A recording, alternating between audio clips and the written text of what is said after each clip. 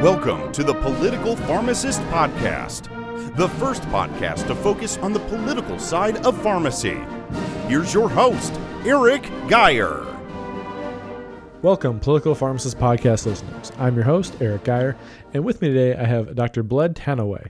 Dr. Tanaway was recently transitioned to inpatient pharmacy and still works as PRN in community pharmacy and a graduate from the University of Oklahoma. Welcome to the podcast, Dr. Tanaway. Thank you for having me. The privilege here is all mine because you kind of started something that went viral with a hashtag that was hashtag pizza is not working, which is ingenious for a number of ways. But what made you start this hashtag?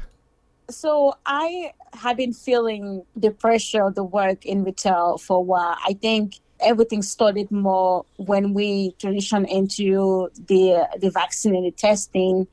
And when I decided to approach leadership and just really voice my concern about the overload of and just what my techs were feeling. And so I just wonder, hey, we are starting this big thing, and we're just really excited to serve the community. However, how does that work in a daily life, of working in retail, talking about serving patient when filling the prescription and also meeting metrics and all of that.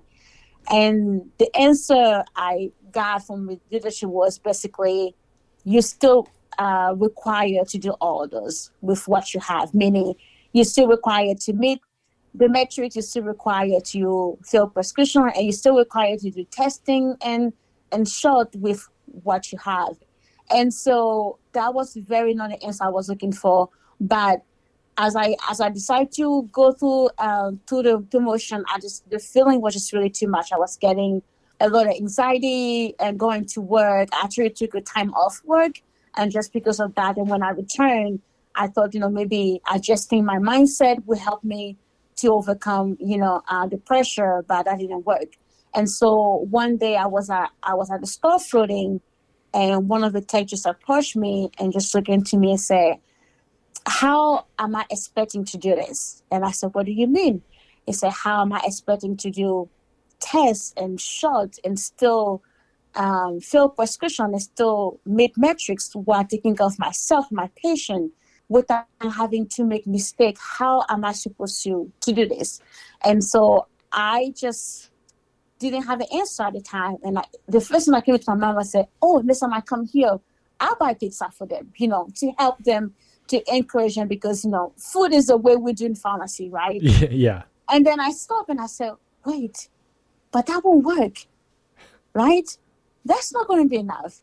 And so I look at him and I say, "Listen here, you matter. Your license matter, your life matter, your patient's life matter. There's nothing that is more valuable in this profession than how you feel and how your patient feel. If tomorrow you make a mistake and you have to stand in front of the board at pharmacy, your company won't care for you. In fact, they would deny that we never ask our employees to put patient health over metrics. So guess what? It will take longer than it's supposed to take. Everybody can wait, but you need to make sure that you're okay. You need to take care of yourself." And so I came home and posted on one of my group about the issue. And one of the answer was, "Thank you for not buying food, because I am tired of pizza. Oh, by the way, I am working so much on losing weight and people keep buying pizza. Thank you for not buying food." And then I was like, oh, hashtag pizza is not working. And somebody mentioned the group, we should start a hashtag. And they gave it a different combination of hashtag. And I said, we're going to go with hashtag pizza is not working. So this is how actually everything came to life in a way. Yeah, it's funny because it used to be if they brought in pizza, you're like, oh, sweet, whatever. But so many times since the pandemic hit, and like you said, there's the just insanity of the vaccines plus the number of tests, which might at this point now outnumber vaccines. So many times it's like, we'll just buy them lunch or buy them pizza. And we've seen where some of the chains like Walgreens actually allotted stores so much money a month, buy them food to make them happy. And it was like $500 for the whole store. And, you think $500 is a lot of money when you look at it, but when you realize that that's like spread over the course of a month for so many people, that's not really that much. Like, they'd be a lot happier if you just like gave them a raise or hired somebody else to help them. But it was cheaper just to kind of throw food at it, for lack of a better way of saying that. So that's where a lot of times, hey, pizza, everyone likes pizza, and we'll just throw about it in bulk. And that kind of is that kind of what you were seeing with that? Yeah, and and I am guilty when I used to be a pharmacy manager. That was the way to go for my technician. We had a place where they will love this pizza place, so constantly we will buy pizza, right? And so even sometimes we do it, but again, as pharmacists, we don't really have the power to do anything. So we feel that the way to encourage our team is by gift card and food and letters, which is great because they need encouragement from people who work directly over them. But for big companies who have the power to make real change, food is not really going to count anymore. You know, it's not going to work because what is happening is that we'll eat, that's wonderful, but then we go back to be tired. We go back to be in a condition that is really toxic and poor. We go back to be stretched out in so many places. Sometimes you don't even have time to eat and the pizza just get cold. So that defeats the purpose. And there are solutions that can really make real change, not just for us as pharmacists and technicians, but for patients, but also for company.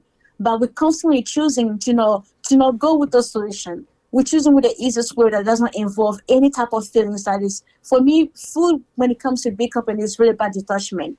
We don't want to know what's happening, so we're going to give money to someone else to take up that.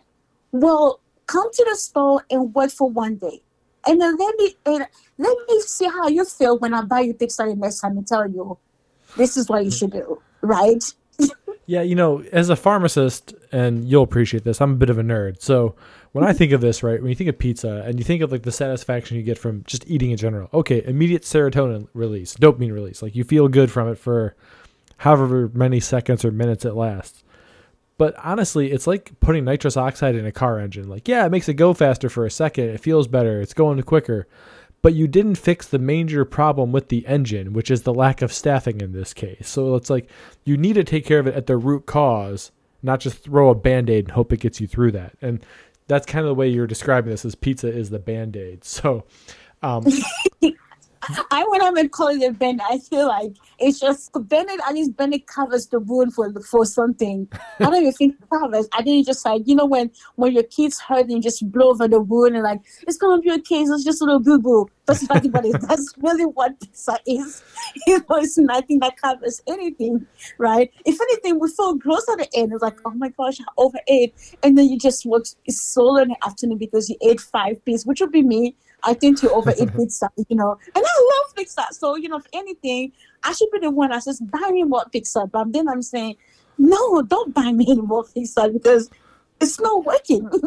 Yeah, I'm guilty of eating the whole pizza myself sometimes. I'm not going to lie about that. And anyone who knows me will attest to that. But yeah, like you said, it's just a short-term thing, and it's probably not the healthiest. So probably not what we should be really supporting in the healthcare industry.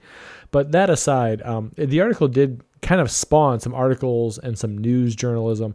Where did this kind of catch traction with that you noticed? I'm sorry? So this did spawn some like news articles and some like TV slots. Where did you see this kind of like catch on with? So we had 2 segments on News 9 and News 6, which are both Oklahoma local news. I recently saw an article in the Australian Journal of Pharmacy that was posted.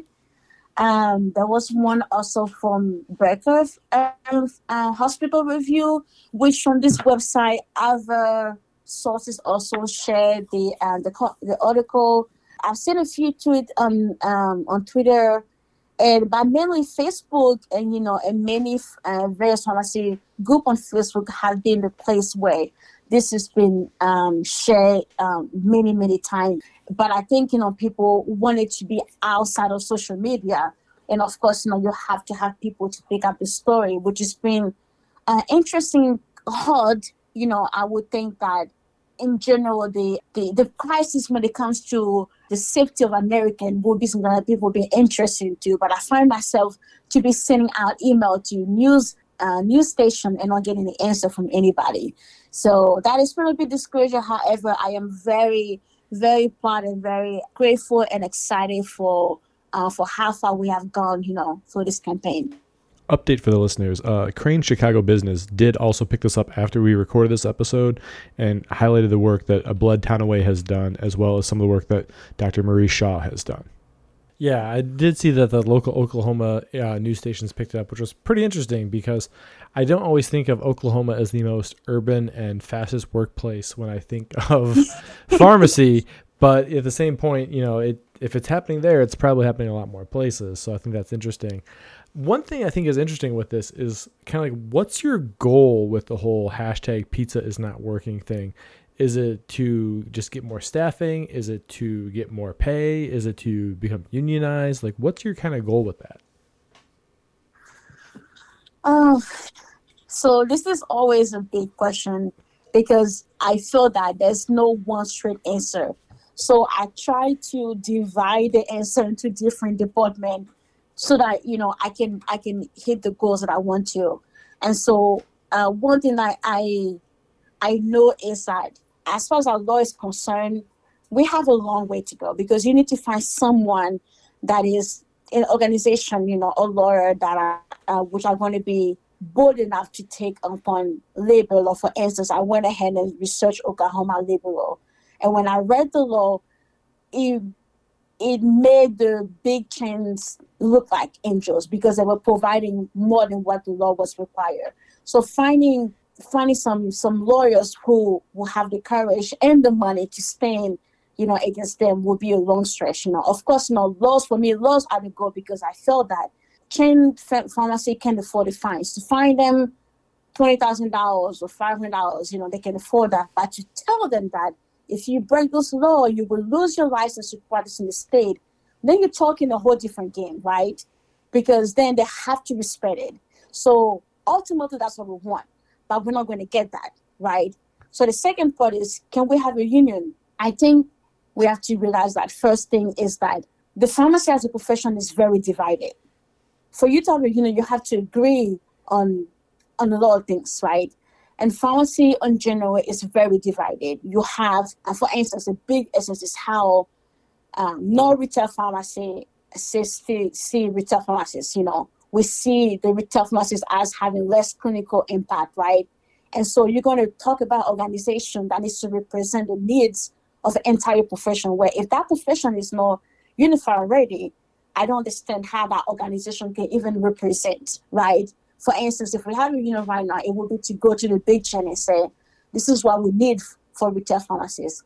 But while we started this campaign, I have seen fewer non-retail pharmacists step into the campaign.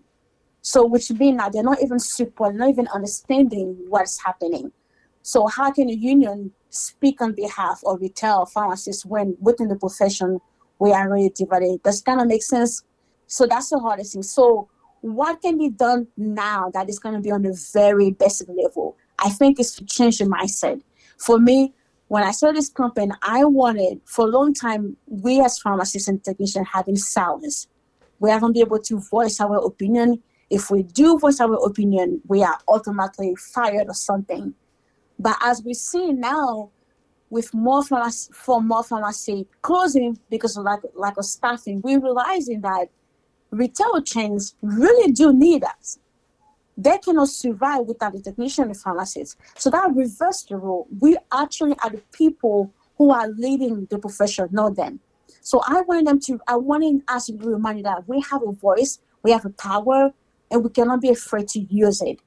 Yes, it's going to cost us something, but at this time when everybody is so short-staffed, retail pharmacies won't have a chance.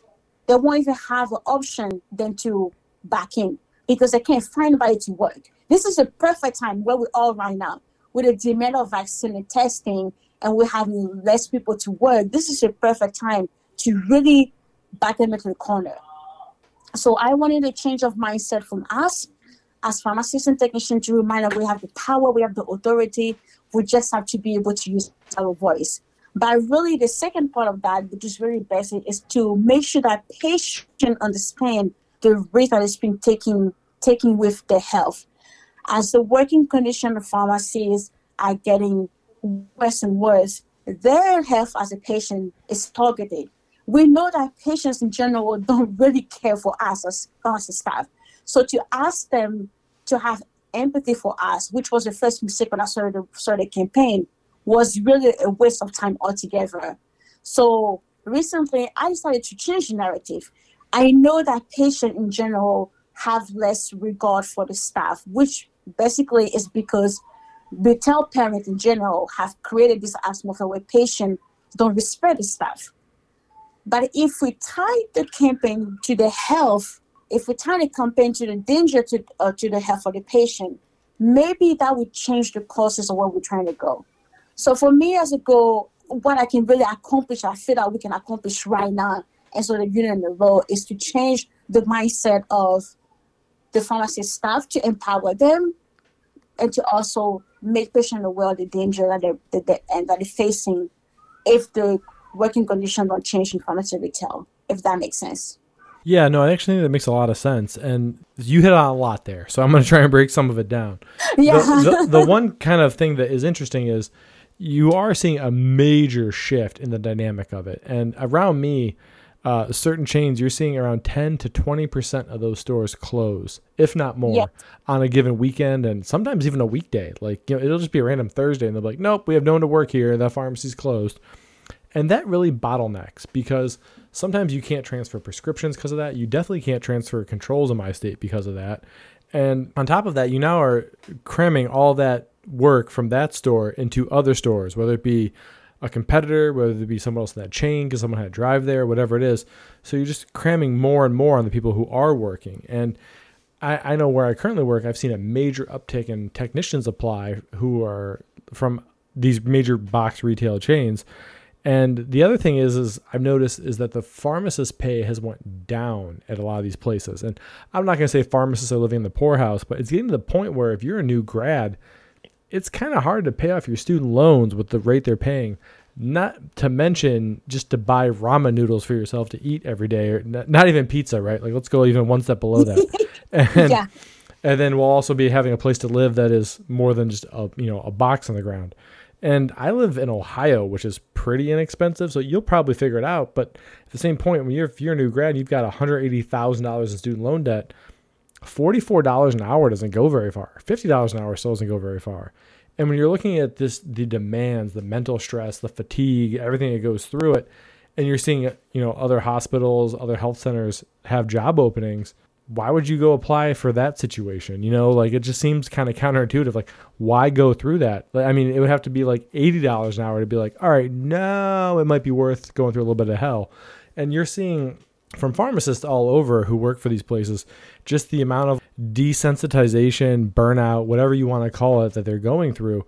Now, hospital staffs, and especially the people who have to work in the ER and the ICU, right now, as the Delta wave is just absolutely starting to peak here in the U.S. in September, we're seeing them go through it really bad. And they're going through with the death side of it. Pharmacy is going through, at least the retail or community pharmacy side, is going through just the being screamed at, yelled at, like there's, you're just pedaling and getting nowhere, essentially, type of burnout. And that's why they're all leaving. So I think that's pretty interesting.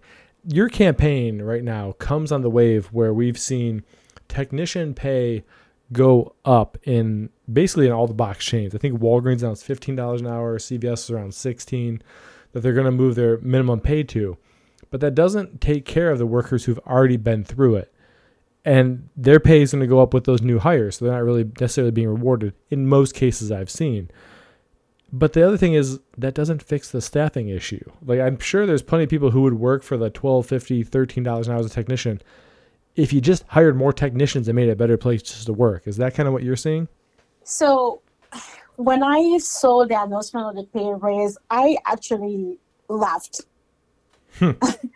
I laughed because for me, it was simply a cheap, a lazy, and really an caring way to resolve the issue that was going on.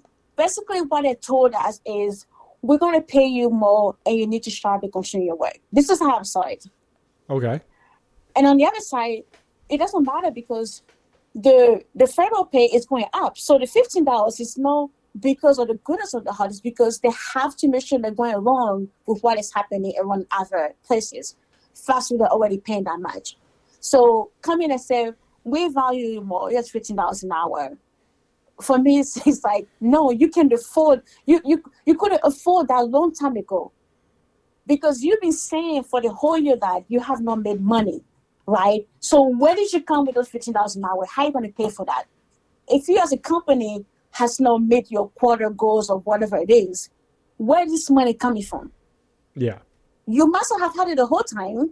So you only came with that now because you realize that, oh, people are leaving. Well, if we pay them more, they will stay. And that's why I have my big issue with pay. Pay is great. We can increase the pay. But if we tell them that pay us more, then we won't have anything to complain about, right? Because they will say to us, we pay you more. Now you work, now you have the staff, unquote, now you have the power to hire more, and now you should be able to meet the metrics. No. What I'm saying is that there's something that is broken within the system of how retail function overall. Our goal is patient safety. That's all. So if you have to grade me on anything, it's how many errors I make. This should be it. Yeah.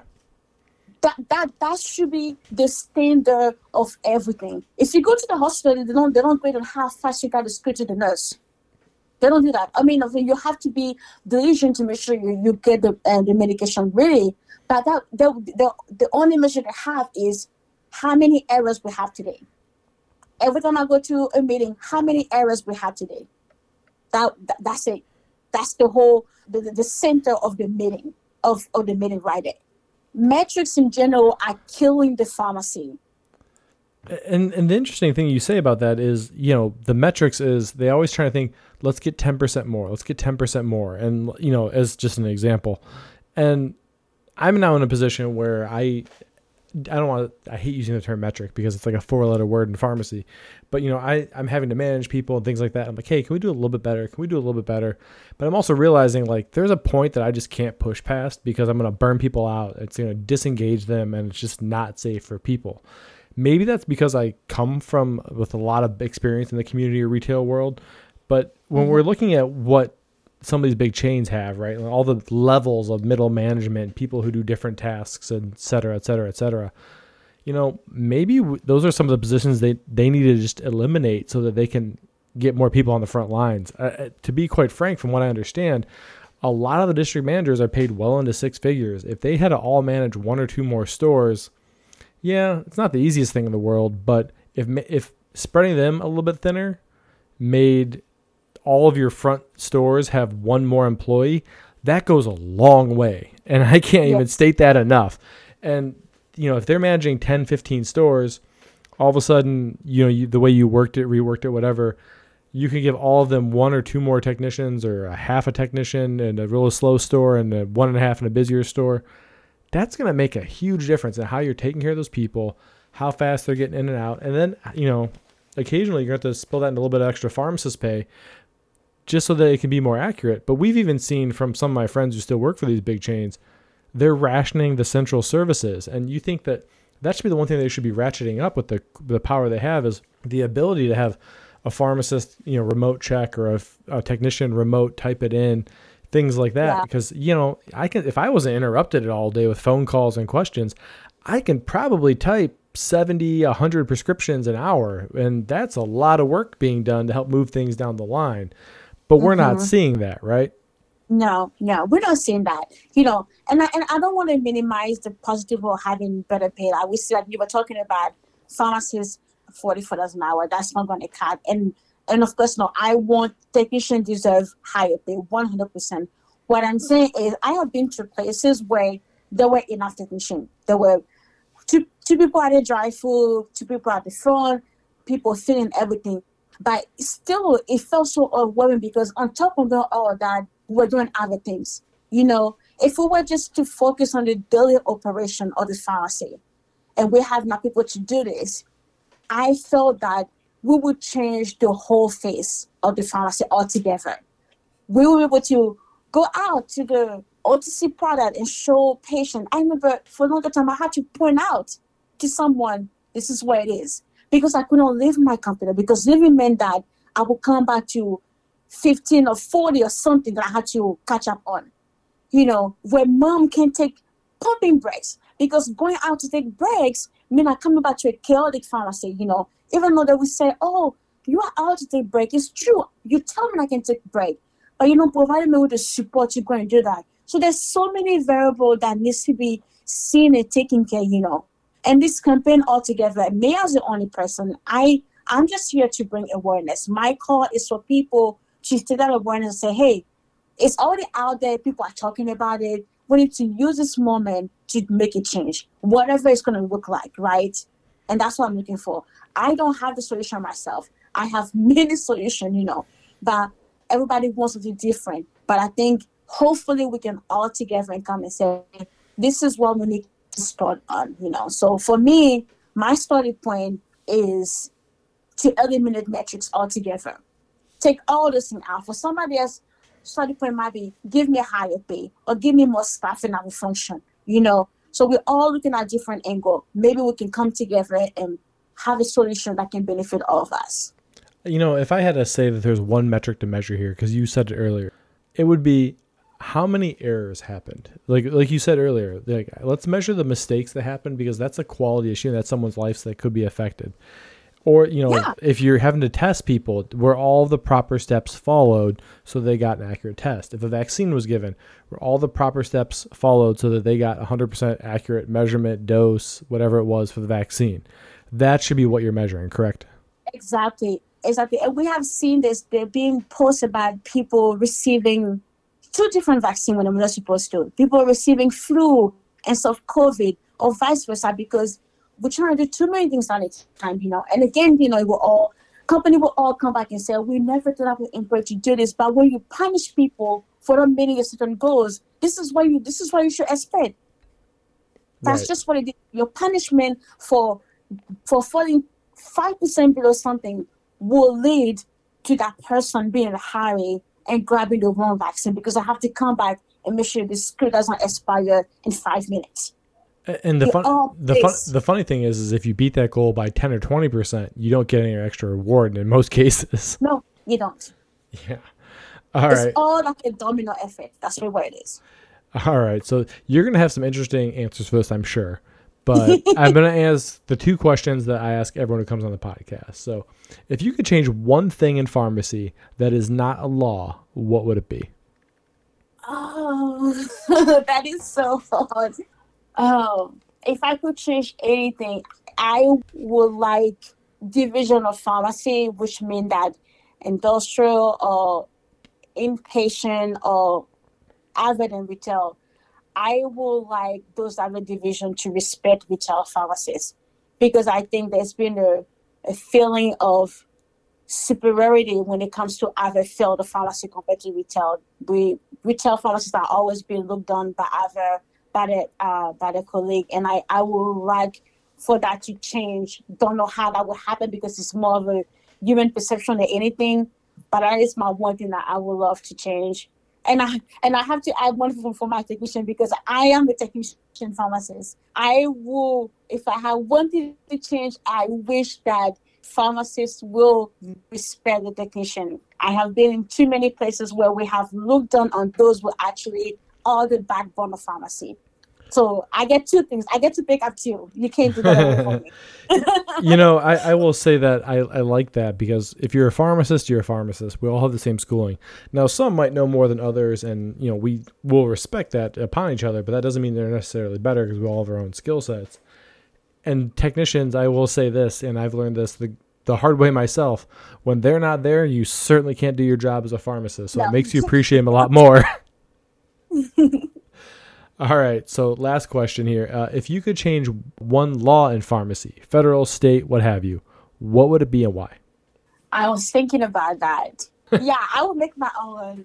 It would be that the pharmacist has the power to deem when a patient's safety is in danger, and the employer cannot file any retaliation if that is reported.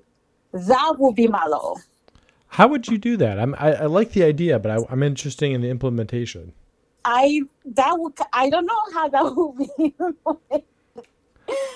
I'm not sure how, but in the perfect one in my mind is that all the clinical decision on what matters to the patient and not should lie within the scope of the pharmacist. Nobody else. Okay, gotcha. That's an interesting one. I'm gonna have to think through that, how that something like that could be implemented, because I like it, and it's definitely in the best interest of the patient, which is our number 1 through 5 goal. So I think that is a noble cause nonetheless. So, hey, Dr. Tanaway, where can people find you and your hashtag Pizza Is Not Working? On Facebook, you can look on Facebook. You can Google some Twitter have it. I don't have I just have my own Facebook page. I don't have like a public page because I'm not a public figure yet. But yeah, just like, go on Facebook and just like look, search hashtag Pizza Is Not Working, and you will find gazillion posts about it. Gotcha. Okay. Well, hey, thanks for coming on the podcast and for trying to be a voice for pharmacy. Yeah, thank you for having me. Thank you for you giving the voice, and to the profession. I enjoy your work. It's very thought provoking. When I listen to some of your podcasts, so I'm really interested to see how this one turns out. And I'm grateful for the opportunity altogether. Well, thank you for that. But as always, listeners, thanks for listening to the Political Pharmacist Podcast, your prescription for pharmacy and politics.